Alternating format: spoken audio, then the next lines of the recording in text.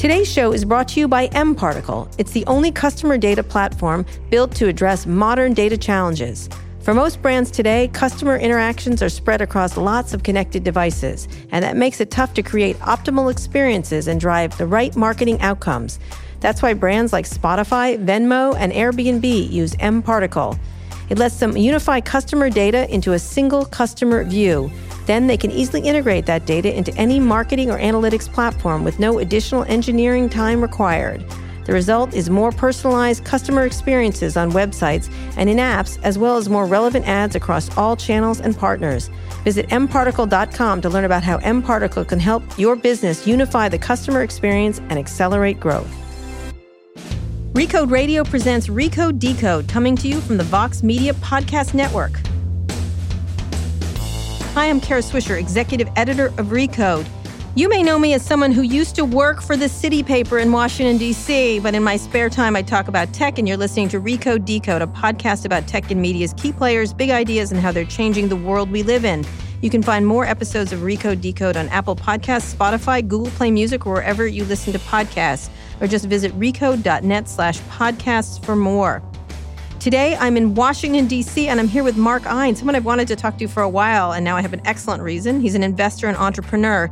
He's the CEO of several companies, including Venture House Group and Capital Investment Corporation 4. Is that 4?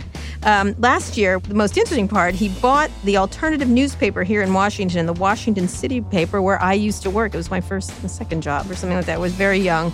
And he's working with some of the paper's other alumni, including Jake Tapper and Ta-Nehisi Coates, to figure out where it goes next and about local news. There's so much to talk about. Welcome to the show, Mark. It's great to be here. I ran into you at CES, which was interesting for you to be there. I want to know why you were there. But let's talk a little about you, because my listeners are a lot of tech and media people. But talk about what you've done, because you've done a whole bunch of really interesting entrepreneurial companies. Yeah, we've really run the gamut from investing in early stage companies, starting companies, to growth capital, to SPACs, to buying whole businesses. Yeah, you know, it's interesting.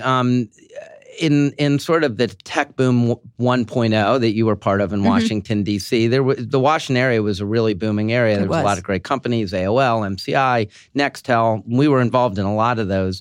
As we got to the next phase of the internet, DC just wasn't a hotbed of those kind of opportunities. And I had done, as I mentioned, everything from early stage to late stage. And what I really decided was I wanted to spend my time focusing on putting more capital and more time into buying whole businesses, but then taking a venture mindset towards them. Right. I just felt like, you know, every time I invested in startups, I felt like the day after you invested, they started losing your money the next day. And I felt like, it was literally like a race to like fill up the tank before you ran out of gas. Right. And if you're in a market like Silicon Valley or some other places where there's a lot of terrific companies and entrepreneurs, that works. I think if you're in other places, traditionally that's been really hard. I want to get into it, but let's get more into your background. How did you worked at the traditional companies. You worked at, is it Blackstone? I worked at Carlyle and Goldman before that. Yeah, and I was at Carlyle. So explain your background. So you went into finance, which is a typical career. I went to Penn and worked at Goldman in the 80s. And then I went out to the West Coast and worked at a firm called Brentwood Associates, which was one of the early venture firms in LA. They were investors in Apple and other companies like that. And had a great experience. I really wanted to get to California. I always wanted to live out there, and I loved it. And I loved the people there. They were really high-quality people who were focused on being great investors, and I wanted to be. And back then, in 1989, there were not many jobs for a 24-year-old kid to get onto that side of the business. There were very, very few jobs. And I was fortunate to meet them and hit it off, and I went out there, and I learned a ton from them. I did go back to business school, and I almost went back to L.A., but then Carlyle was 5 years old. Right. I grew up in this area. I always had a dream of coming back. Carlyle, explain for people, huge, powerful, little scary. Well, who knows what they're up to, investment firm. I think it is one of the largest private equity firms in the world. They do a lot of stuff. When I was there were 30 of us, and we had a $100 million fund. So it was very different. It was very small. And it was the only thing in Washington I could ever imagine doing back then. That was the business I wanted to be in. It was the only game in town. And it was a little bit of a startup. And to be honest, up until its first 5 years when I joined it, it had a sort of mixed track record of some things good and some not. I went there and I started focusing on growth capital in wireless communications. So we did a lot of stuff. We sort of hit the wave. It was amazing. The rest of the firm was focusing on buying defense companies, which was what the firm was known for, but we supplemented it with the other, and it worked out great. And what I learned was that if you rolled up your sleeves and got involved, as I mentioned, in companies, even if you got involved later, you could really make a difference. You could be a catalyst to helping those companies be more valuable. Right. And so I thought, rather than having a big portfolio and being spread thin, why don't I be more concentrated in a smaller number of companies with my time and capital? Mm-hmm. And eventually Carlyle got bigger, and I decided I want to go off on my own and do that. And I left in 99 to start my own firm called Venture House. That was sort of the peak of the internet bubble and also the decline. Like there was a whole fallow period. Yeah. And so I started in 99, which was kind of still the boom times. That's when AOL bought Time Warner. That was when AOL did buy it. 2000. Yeah. Right. They did buy it. It wasn't a merger. Yeah. Yeah. The famous picture with Steve in the suit and Levin in the jeans. So, and so it was so I raised the money really quickly. People were excited. I had a great track record. And for a year, I was everyone's favorite genius because everything was going through the roof. What were you investing in then? Early stage company. We were early investors in XM Satellite, a company called Varsity Books. We did some stuff that we seeded ourselves. Yeah, we were in a whole bunch of stuff like that. We seeded a few things ourselves. And for a year and a half, everything was going up, and I was everyone's favorite genius around town. And then the bust happened, and I was everyone's favorite idiot. And it was interesting because through that, I never changed my perception of what we were doing. I felt very comfortable with where we are, but you get buffeted by sort of the headwinds and tailwinds in the world around you. And so I kept our head down, and I actually went to our investors because the one thing we did is we didn't invest really heavily the way a lot of other people did. So we had a lot of capital. I went to people and I said, look, do you want us to keep going? And everyone said, no, Mark, we believe in you. Let's keep going. And so that's when we really pivoted and said, there's a lot of companies who are really good that we can buy at the moment for good prices, but that then we can help grow as if we. So what were you focusing in on? Because you did a lot of cloud, you did a lot of tech. Everything's tech, right? Yeah. I mean, in a lot of ways. And Castle, which was the big success. That's all tech, like how buildings become smart, I guess. Yeah, so it was Tech Media Telecom. It was one of the companies that we seeded was a company called Matrix. It became the world's leading RFID company, and we sold it to Symbol, which was the world's leading barcode company. They couldn't figure out how to get in the RFID business, so they bought us. And then I bought a company. The last company we bought through Venture House was a company called Cybernet that was owned by the CTIA, and it was a billing protocol embedded in the billing systems of all the wireless carriers, and a clearinghouse that we bought. And when I saw it, I was like, this is the greatest platform company I've ever seen. This thing has so many moats around it. And if we can get left to its own devices inside the CTA, nothing's going to happen. But if we can spin it out, there's so much we can do. And we bought it for $35 million and sold it for $210 4 years later. I want to get back eventually to the word moats because I think it's an important one in investing, like who has them and who does. Yeah. Well, this one actually did because the company was founded by the Wireless Trade Association. The carriers let them own the billing protocol that transmitted all the roaming data back and forth. They would have probably not let a third party do that uncontrolled, but because it was owned by the trade association, everyone had faith in it, and we acquired that. So that was a true, really valuable move. And Castle, which was the one that, probably made you the most money, I'm guessing. We still own it. Yeah, you still own it. Yeah. And you looked at that because... So what I decided was after we fully invested in Venture House. Yeah, so Castle is the world's leading when you go in a building. Your building, your space. I was very happy to see that. I'm really happy. Love to see that. We're the leading provider of managed access control for commercial real estate. So we do your access control, your video, and we do it on a managed service. The founder of the company is a fantastic guy. He started it in the mid-'70s, and it was security as a service back in the mid-'70s. Right. So he was well ahead of his time. And as you know, in D.C., it's an iconic brand. When I was looking for a platform company that I could buy, and this opportunity came to me. And in Washington and in a few other markets, Castle is to security what Coke is to soft drinks or Xerox is to copiers. It's one of those brands that people call it that, even if it's not your company. And so I got introduced to the company, and I came back to the office, and I told my assistant, come here and bring my calendar. And I said, cancel everything for the next month. And she said, what are you talking about? You've never done this. I said, just cancel everything. I'm dropping everything in my life until I see if we can do this. And 3 weeks later, we had a deal to buy it. And why? Explain, because that's something entrepreneurs, why? It just was everything you would ever want in the profile of what I was saying. An amazing platform company. It had a great business model, a great brand, a great embedded, and so much room to grow. We could go to more geographies. We could go to more verticals. We could introduce more products into our, so like there were just so many things we could do when we got it. And the founder of the company, who is an absolutely wonderful guy, built a great business, but he was sort of at the point where he was ready to move on and was looking for a caretaker for that company. I've met probably 25, 30 people who said they tried to buy it, but they never hit it off with him.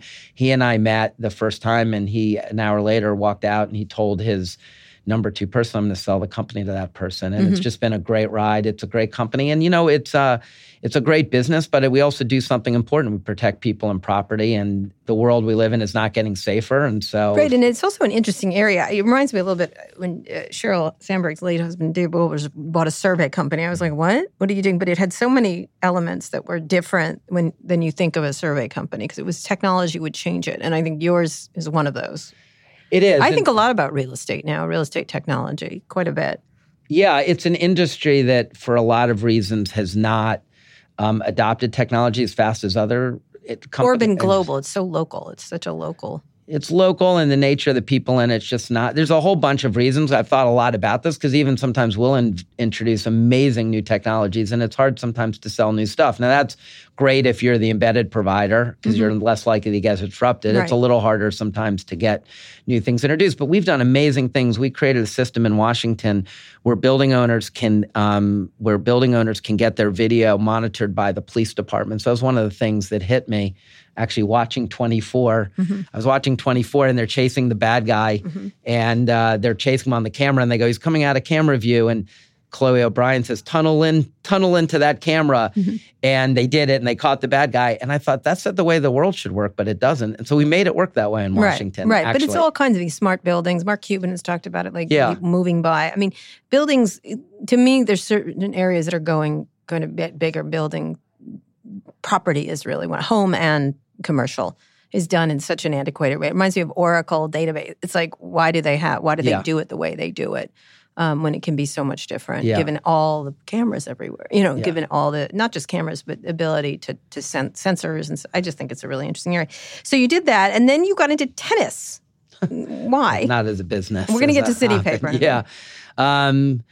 Not as a business. No, the tennis has not been a business. That's been a labor of love and a passion. You bought it from Billie Jean King. I bought the franchise in Washington 10 years ago from Billie. Well, Billie owns the league, so I was a franchisee. And then I bought the league from Billie last year. And tennis has been a big part of my life. I think that sport in particular is a wonderful sport for kids. It teaches you so much. You're on the court by yourself. It teaches you discipline, self-reliance, a whole bunch of great things that's been helpful in my life. And so I wanted to bring that team to D.C., and our mission really was to use it as a community platform to bring people together to help local charitable partners. And we've done that. Along the way, we ended up winning a lot of championships and having a lot of success and getting the city behind us. But it's been a very rewarding experience. And do you think a lot about, I know I oriented everything towards tech, but I've interviewed Ted Leonsis and others and Mark Cuban about sports and tech. Tennis really, Serena Williams is just on the board of Survey. There's like little intersections, but not that much with tennis, for sure.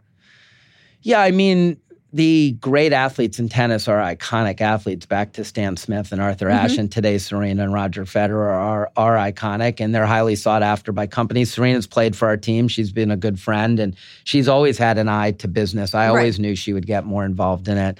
But tennis is not as big in the States as, say, basketball is, but the quality of the athletes and human beings in tennis, I think, is unparalleled in the sports world. The athletes really understand their role in society, and they embrace it and try to be forces for good. How do you technologize it more? Because look, you have the NBA, you have everybody. We just had Adam Silver.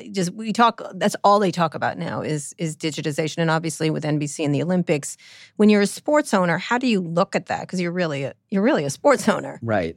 Yeah. So we've done a bunch of. WTT has been the innovator in tennis. We were the first ones to do instant replay online calling and a shot clock and all kinds of stuff. Last year, we were the first tennis event ever where we mic'd the players during the match. It was amazing. You could hear them talking to each other and hear their strategies during the match. And we have a bunch more coming this year. So we do think if you want to appeal to millennial audience, you need to have a product both in person and on the screen that's millennial friendly. And so we're doing all kinds of things to attract. But you just like tennis. It's just.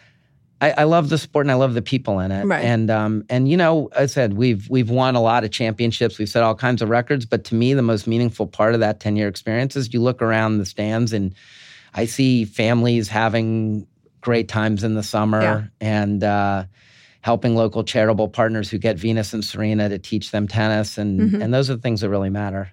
Larry Ellison's into tennis too. Larry's super into tennis. He is. It is. There's tons of people It's not a sport that people who it was important in their life, they know how to invest in it. If you love basketball, you buy a team. Any of the other, that's the simple thing to do. Traditionally, tennis hasn't been that way. It's a bit harder to figure out how to make a difference. And so team tennis has been one of the great ways to do that. Right. And we're looking for more people who love tennis to come be owners of teams. Yeah. Tennis was. I played a lot of tennis when I was a kid. So you then bought the City Paper. Yeah.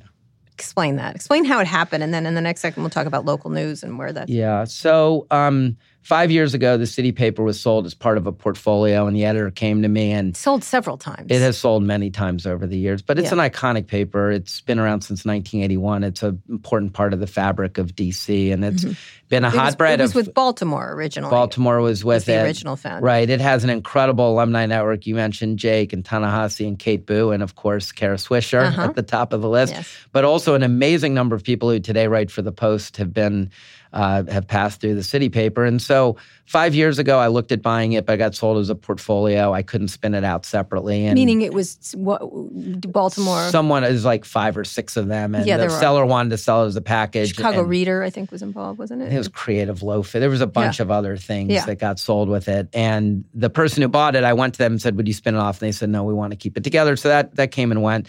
And then in the fall— Why did you want to buy it? I think any local community needs strong local journalism. And I think local ownership is helpful. Having someone who really cares about the community makes a real difference.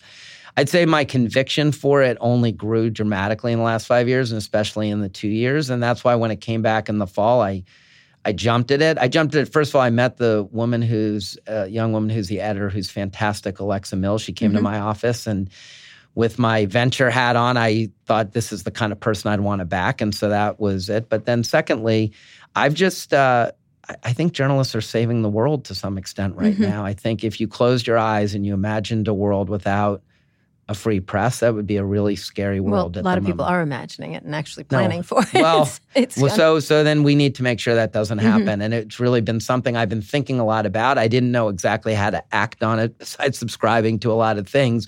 And here was a way to do it in a meaningful way, especially at a local level. And so it's something I've really thought a lot about. And I've been disturbed by the attacks on the press, the norms, the institutions of our country. And I think one of the best ways to combat that is to have a strong, high quality journalism. Had you looked at what Bezos had done? And I mean, you didn't buy the Washington Post, but it wasn't actually that expensive as it turned out. Yeah, and there was a group of local people that we were talking about potentially doing it, but then Jeff did it, doing the Post, and we were going to do it as a group. And but Jeff did it, and I honestly been in awe of what he and Fred Ryan and Marty Barron have done. I think it's extraordinary what they've done. Their focus has been to become more national because they want to be a digital platform, and it makes sense. But what they've done has been amazing, and I've gone over there and I've sat there. The energy in the newsroom was addictive to me. Yeah. And so I thought some of what they did I think is applicable for the City Paper, some isn't, but the mission is. I think the mission of providing high-quality local journalism and shining light on things that need to see the light of day is one that they share and we share. All right. We're here talking with Mark Ein. He's an investor and entrepreneur. He's founded lots of companies. He's been a venture capitalist, but most recently he's gotten in the news for buying an alternative newspaper here in Washington, D.C. called the Washington City Paper, where I began my career. I was fired from the City Paper, by the way. Oh, we're sorry. That's sorry okay. Don't worry. It's not your fault. Okay. I deserved it. Do you want to come back? No, thank you. I'm okay. We'll hire you back. But you had a lot of other alumni, Jake Tapper, Ta-Nehisi Coates, keynotes. Kate Boo was there, a bunch of them. And when we get back, we're going to talk about local news and what happens in the internet age with Mark Ein. Today's show is brought to you by Brooklinen. They want to upgrade your nightly routine and help you feel more well-rested every day. You spend a third of your life in your sheets. Better sheets mean better sleep. Brooklinen sells high-quality sheets without the crazy high markup you might get in stores. It's the fastest-growing bedding brand in the world. The sheets come in a wide variety of colors and patterns. You can mix and match to complement any decor. These are the best sheets ever. You have to try them. Brooklinen.com has an exclusive offer just for my listeners. Get $20 off and free shipping when you use the promo code RECODE at brooklinen.com. Brooklinen is so confident that they offer a risk-free 60-night satisfaction guarantee and a lifetime warranty on all of their sheets and comforters. The only way to get $20 off and free shipping is to use the promo code RECODE at brooklinen.com. That's BROOKLINEN.com, promo code RECODE. I want to tell you about Too Embarrassed to Ask, my other podcast, which I host with Lauren Good from The Verge. Hold on, I just got a message on my phone. Checking messages. Oh, hi. Hey, everyone. Hi, Lauren. Every Friday we answer your questions about consumer tech. Lauren, who did we talk to this week, and what did we talk about? We talked with Catherine Price. She's the author of How to Break Up with Your Phone. It's a timely topic because of all people on this show, Kara, I think you might be the most obsessed with your phone. Catherine, thank you for joining us this week. What would you say is your number one tip for people who need to have a healthier relationship with their devices? Remember that you're going to die. Sounds good to me. We also had a very special guest, Louis Swisher, join us again as our resident teenager. Louis, do you think that you're addicted to your phone? Yes, very. All right. Okay, then there you have it. Well, just remember you're going to die, Louis, from Catherine. I didn't know if you wanted me to expand on that, but that's my statement. No, go ahead, Catherine. Expand very briefly. What did we talk about? Only that you only have a finite amount of time in your life. So every time you're looking at your phone, you're not looking at or experiencing something else. So it can be a grounding thing to keep in mind. All right, then. Well, on that positive note, it was a great discussion, and we hope you'll go listen to it. Actually, it was really interesting, and she's absolutely right. You're going to die someday. You can find Too Embarrassed to Ask on Apple Podcasts, Google Play Music, or wherever you listen to podcasts. That's Too Embarrassed to Ask. See you there. We're here with Mark Ein. He's a Washington, D.C. investor and entrepreneur, and he has most recently bought the City Paper, which is a local publication I worked at.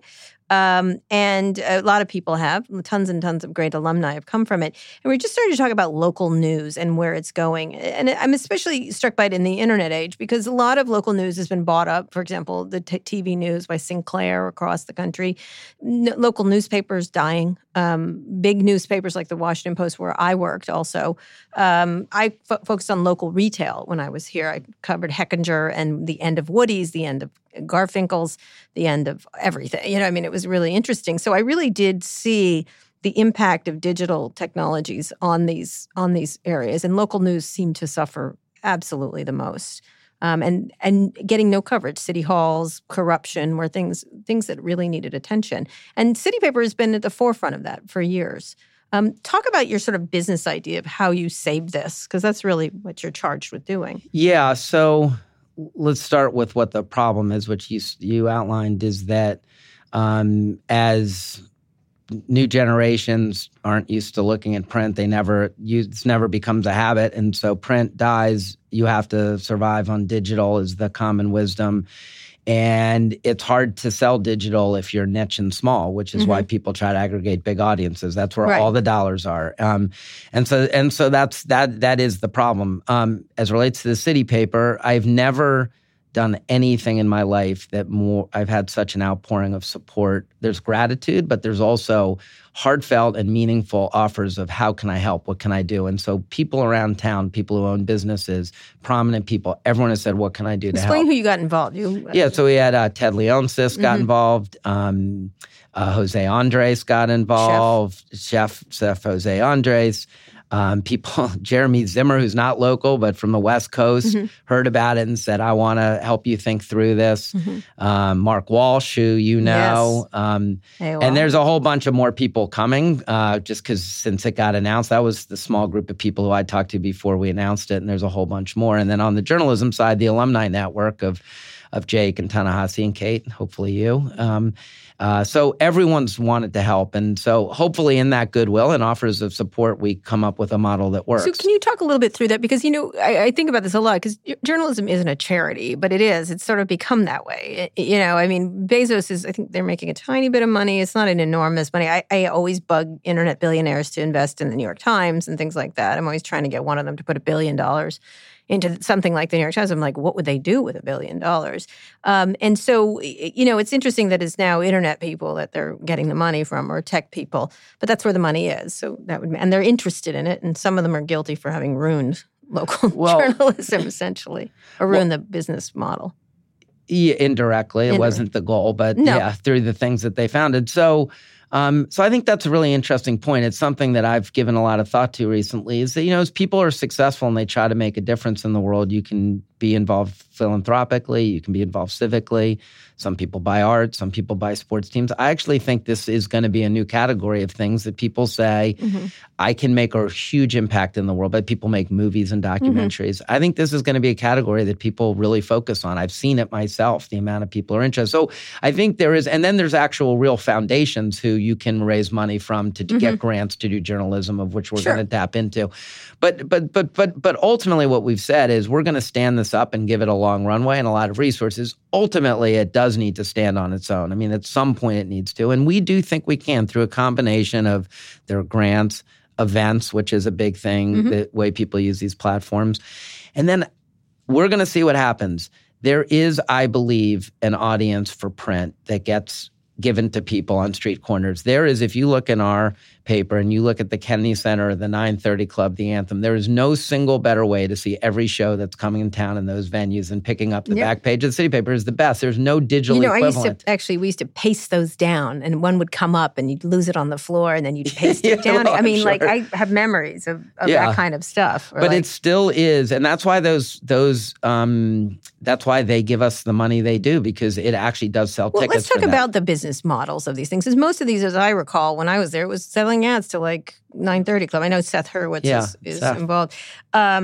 It was club things. It was beer. There was a lot of liquor, and that was the city paper. And the Washington Post, of course, had Heckingers and Woody's and things like that, which soon died. And then and classifieds was a very important part of the city paper. Now Craigslist decimated everybody essentially, and more other technologies like that. I think probably Craigslist did more to decimate local news, because that was. But the fact of the matter is, classifieds weren't good. They were expensive. They didn't work. They were static. The people on the other end were rude. All kinds of problems with their businesses that they never fixed or addressed. But how do you, when you're thinking about that business plan, advertising is the number one, correct? Advertising is the vast majority. Print advertising, and then digital, and then some amount of events. Right. So how do you then rethink that? Because I sit around and there's almost no way out of it that is easy. So I think, just like I've done with the other companies that we've bought, where you find a really good company you can make better, I think we can execute a lot better. So the company's lost money for 5 years, but it hasn't lost so much money. So incremental things make a huge difference for us. I think we can execute on the sales side in a big way. And if we just tap into the people who believe in what we're doing, that will make a gigantic difference. That's one. I think we can have a much better digital footprint. So we're going to transfer the platform to something that's a lot more user-friendly and better for serving ads. I think we can do better there. Events is a gigantic opportunity for us. You execute the ad. The ads are the local entertainment. It's arts is what it is for us. And there's a way, I think, to curate interesting events with them, in partnership with them, and increase our events business, as you well know at Recode. You're a big believer in events. 15 years later, everyone's catching up. But look, I'll give you another just interesting thing that we thought about is the arts organizations in town are the ones who really provide 80% of our advertising. They sell about 2.5 million tickets a year in Washington. If you add up the sports teams in town, they sell 6 million tickets. We get not $1 from them, but we're the best way to reach the millennial audience. So we're actually going to start a sports section. And we're not going to cover, since we're weekly, we're not going to cover games and standings, but we're going to tell the behind-the-scenes story of the athletes and the teams. Are fantastic stories, the same stories we tell about everyone else in town. And we believe in that the sports organizations will then want to be supporters of ours. All of these things, any one of these could tilt us over to. All right, one of the issues around City Paper, as I remember, was always bite the hand that feeds you, essentially. It was, way before snark and the internet, which now it seems tame in comparison. City Paper was always really holding feet to the fire of power, including people like the 930 Club, like all your advertisers. It was always an issue when I was there. It was that, and it was quite tense. Now it's, I would assume, even more weaponized, essentially. I actually think it's become a little less. I think when you have, I think they had to stake out their role in the community, and when the Post was doing what it was doing, that was the right role. I think now that the Post has become somewhat more nationally focused, that we can be a little less known for just doing that. I think we are the ones who hold people's feet to the fire. We do hold people accountable, especially local politicians. Right. And it's funny, when I was thinking of buying this, Loose Lips. Loose Lips, right. So when I was thinking of buying it, a very prominent person in town came over to me and said, I heard you think of buying the City Paper. And I said, what are you talking about? And I said, come on. And I said, well, I'm thinking about it. And they said, well, then are you going to kill Loose Lips?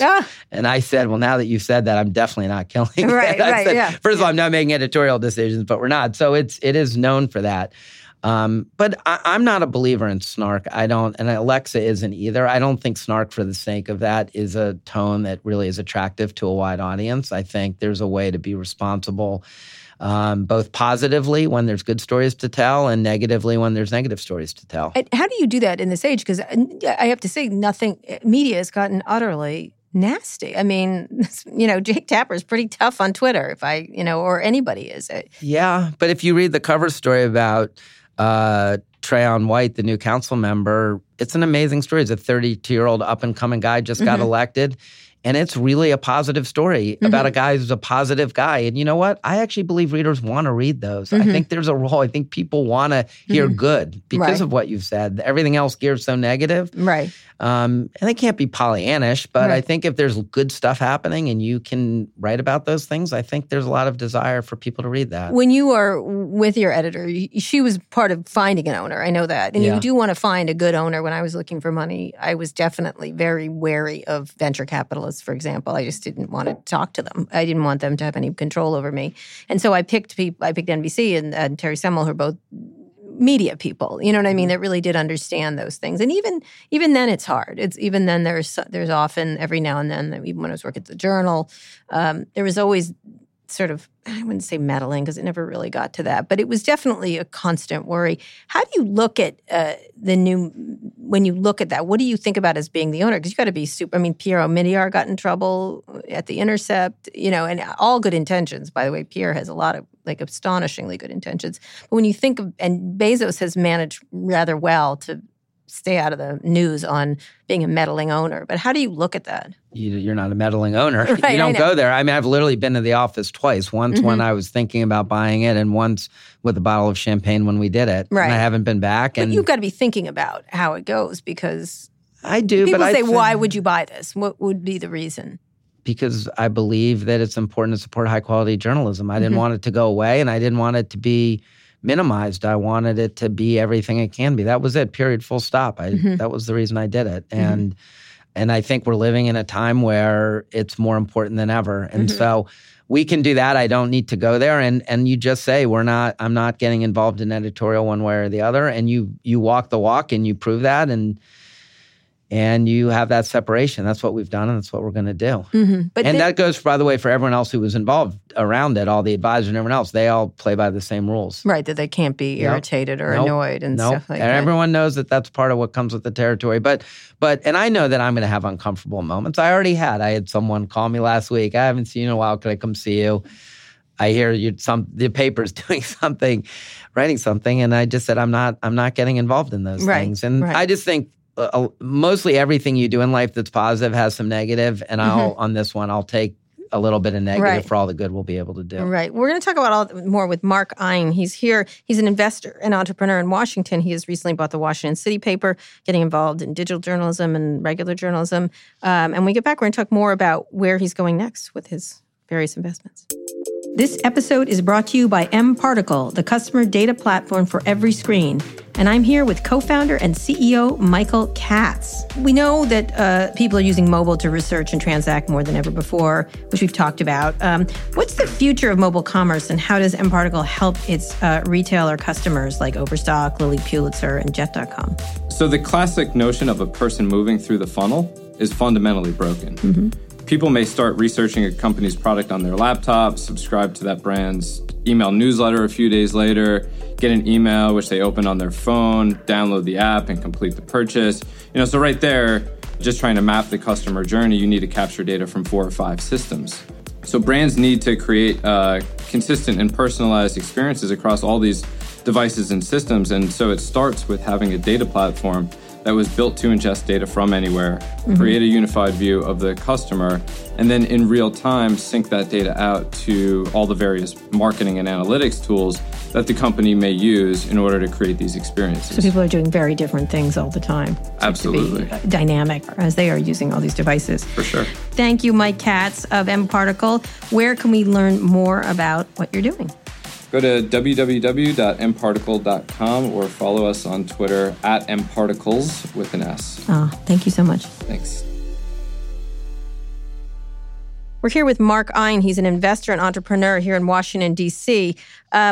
You talked at the beginning about this idea of Washington losing its step in a technology sense. Now, I was here for the Washington Post. I wrote about the first internet companies. Mark Pincus started his first company from Zynga. Obviously, Steve Case and Ted Leonsis were here with AOL, which sort of ran into a wall. Eventually, now it's called Oath. I just interviewed Tim Armstrong on stage, but that company is sort of a shadow of what it was. All the original internet companies we heard, MCI, PSINet, UUNet, Nextel, all of them, because the Internet Hub was here. One of the May East, I think, was here. There were obviously Defense Department things, but it was a very in the early stages, it was a hub of activity. And I think what we could pretty much say AOL was the most critical at that time. How do you look at the scene here when you look around at around the technology scene? What happened? Yeah, so I've been a big champion and because that's trying to be supportive. It is local. Yeah, it is. And I in 1999, when everyone was going out to Northern Virginia, I planted a flag on 7th Street downtown in a loft to say this is where it's going to go. So I think the first internet wave was about building the pipes and the infrastructure, and this community was perfect for that. For all the reasons we said, it was the perfect place for that, and that's what we did. The second wave was much more about the creative economy and the creative class, and that just has not been a strength of Washington relative to other places. So there have been some good companies, Blackboard and others. Living Social was a big hope at one point here. There's some that people aren't, there's a lot of genomics and stuff out of NIH that's good, but it has not been nearly what the first wave is. And it's frustrating to a lot of people. There's still a lot of activity and a lot of hope, but the results speak for themselves.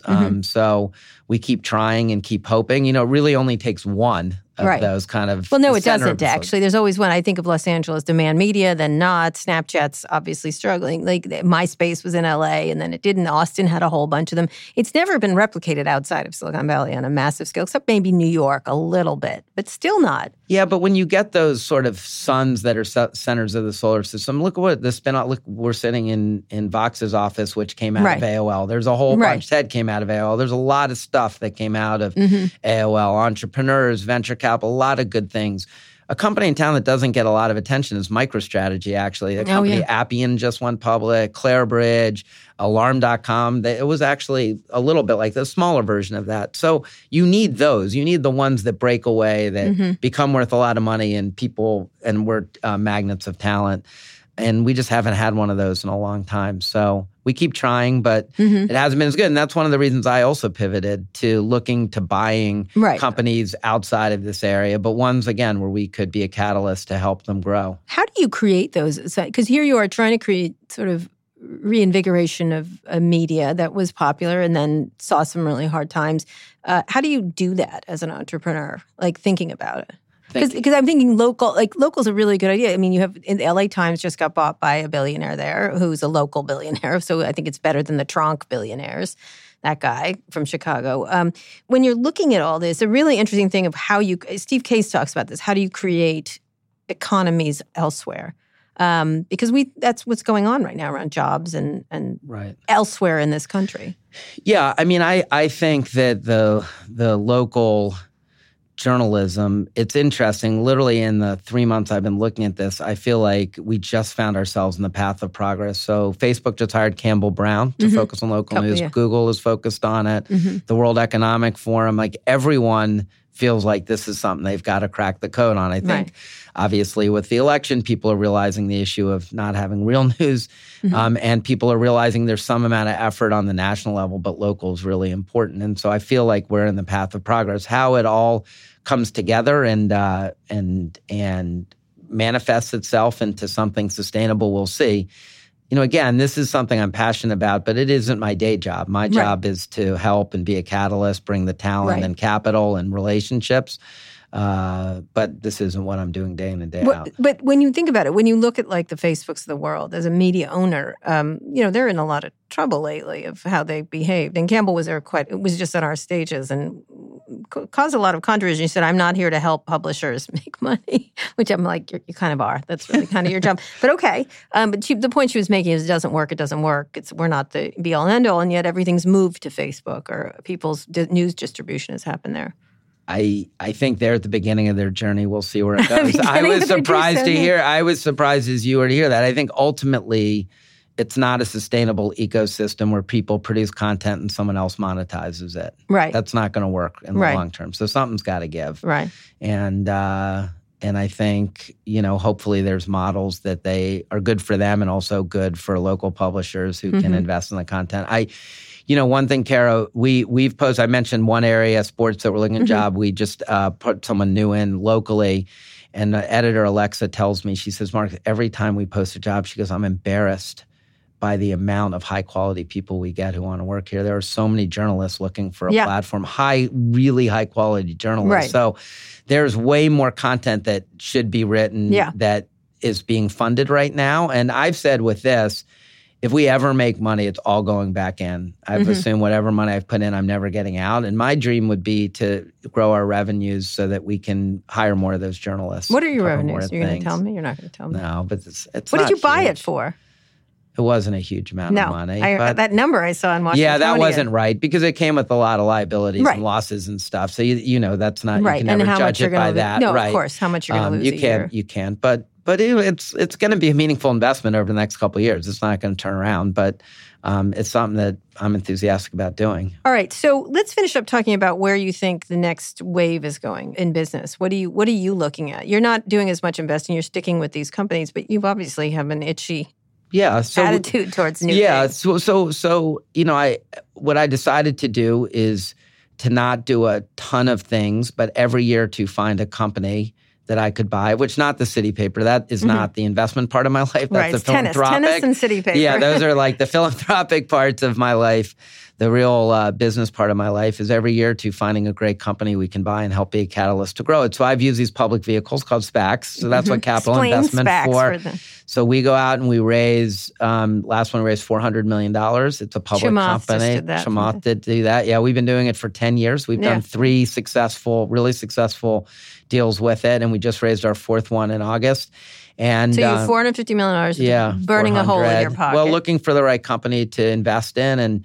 And our thing is that we're really long-term investors. This is what I was doing with my own capital, and this is a way to do it at bigger scale. So I think we're really good partners to management teams. The 3 so this is they just for people who don't know, you buy a company and then it instantly becomes public. Yeah, because we're public. So we're public with cash, and then you find a private company, and then they get our cash in the public vehicle, and they get us and the things that we can bring. So, some people are talking about internet companies doing this so they can go public very quickly without the whole rigmarole that happens. Yeah. I mean, there's a lot of advantages to going public this way, I believe. We've proven it. It has to be the right situation. It's not right for every company, but it's right for a lot of companies. And every one of the ones that we've done, the companies were effusive about the experience and our investors made money, and it's been great. So we're looking for number 4.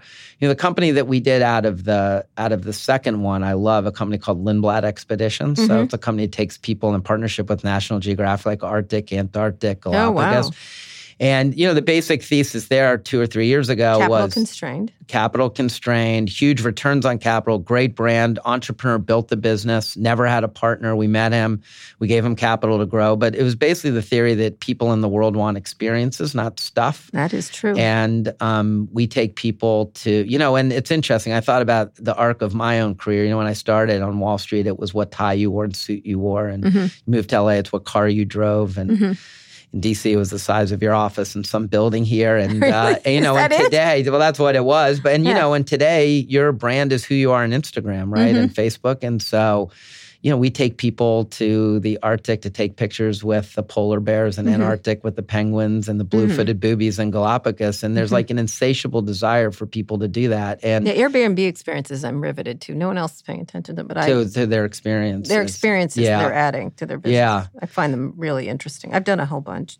I'm a huge believer in this. I also think as we get more urbanized and more heads down in our phones, just the need and the opportunity to take people away into nature and see the world and get away and unplug for a little bit of time is something that's just going to be a really, really important, profound trend for a long time. So Lindblad's one of the great leaders in that. So the anti-tech addiction thing. It is. I think it's an antidote to that. Except you bring your Instagram. Tonic to that.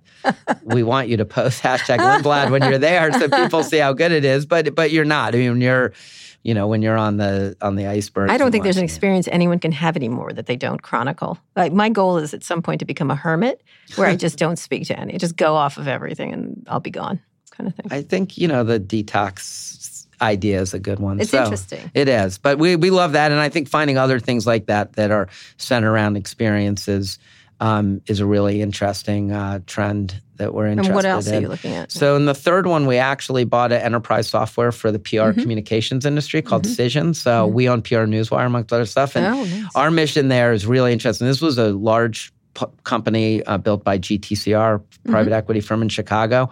And it's enterprise software in the cloud for that industry. And our mission there is to make earned media measurable the way that paid media is. So we got the guy from Oracle. So obviously a bunch of Silicon Valley companies has made, paid media measurable and we're trying to do the same for earned media. So we own PR Newswire and a bunch of other assets that... For those who don't know, PR Newswire is where everybody puts their...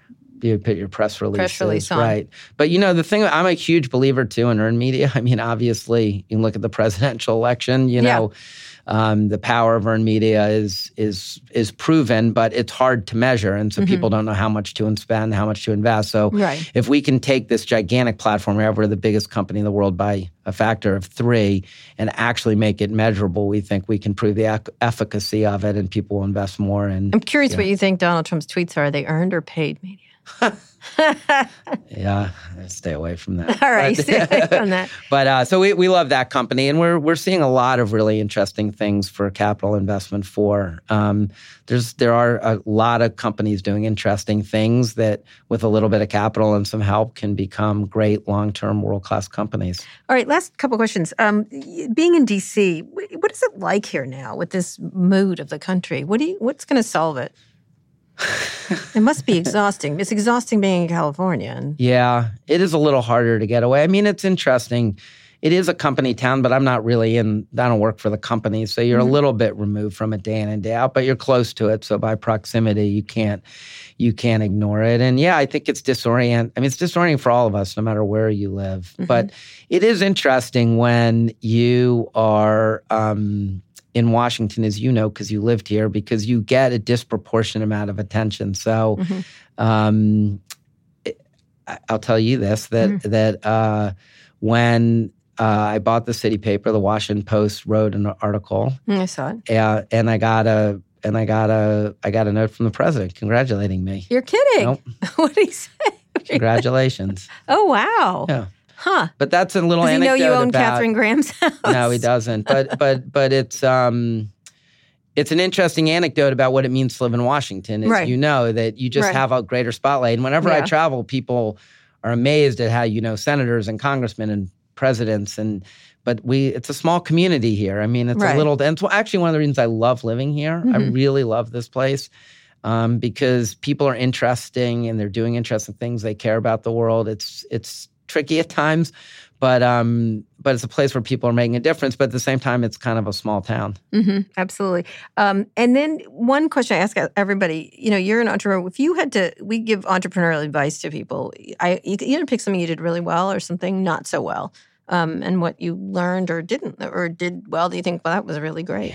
I mean, my best advice is you just have to follow your internal compass and follow your true north. I've just seen so many times where people take a shortcut because they think that it's going to get them where they want to go, and it ends up being the thing that kills them. And, in the end, you oftentimes have to I just think if you take a long-term view, I've always thought it's a long life in a small world. So treat people well, and that'll best advice you can take.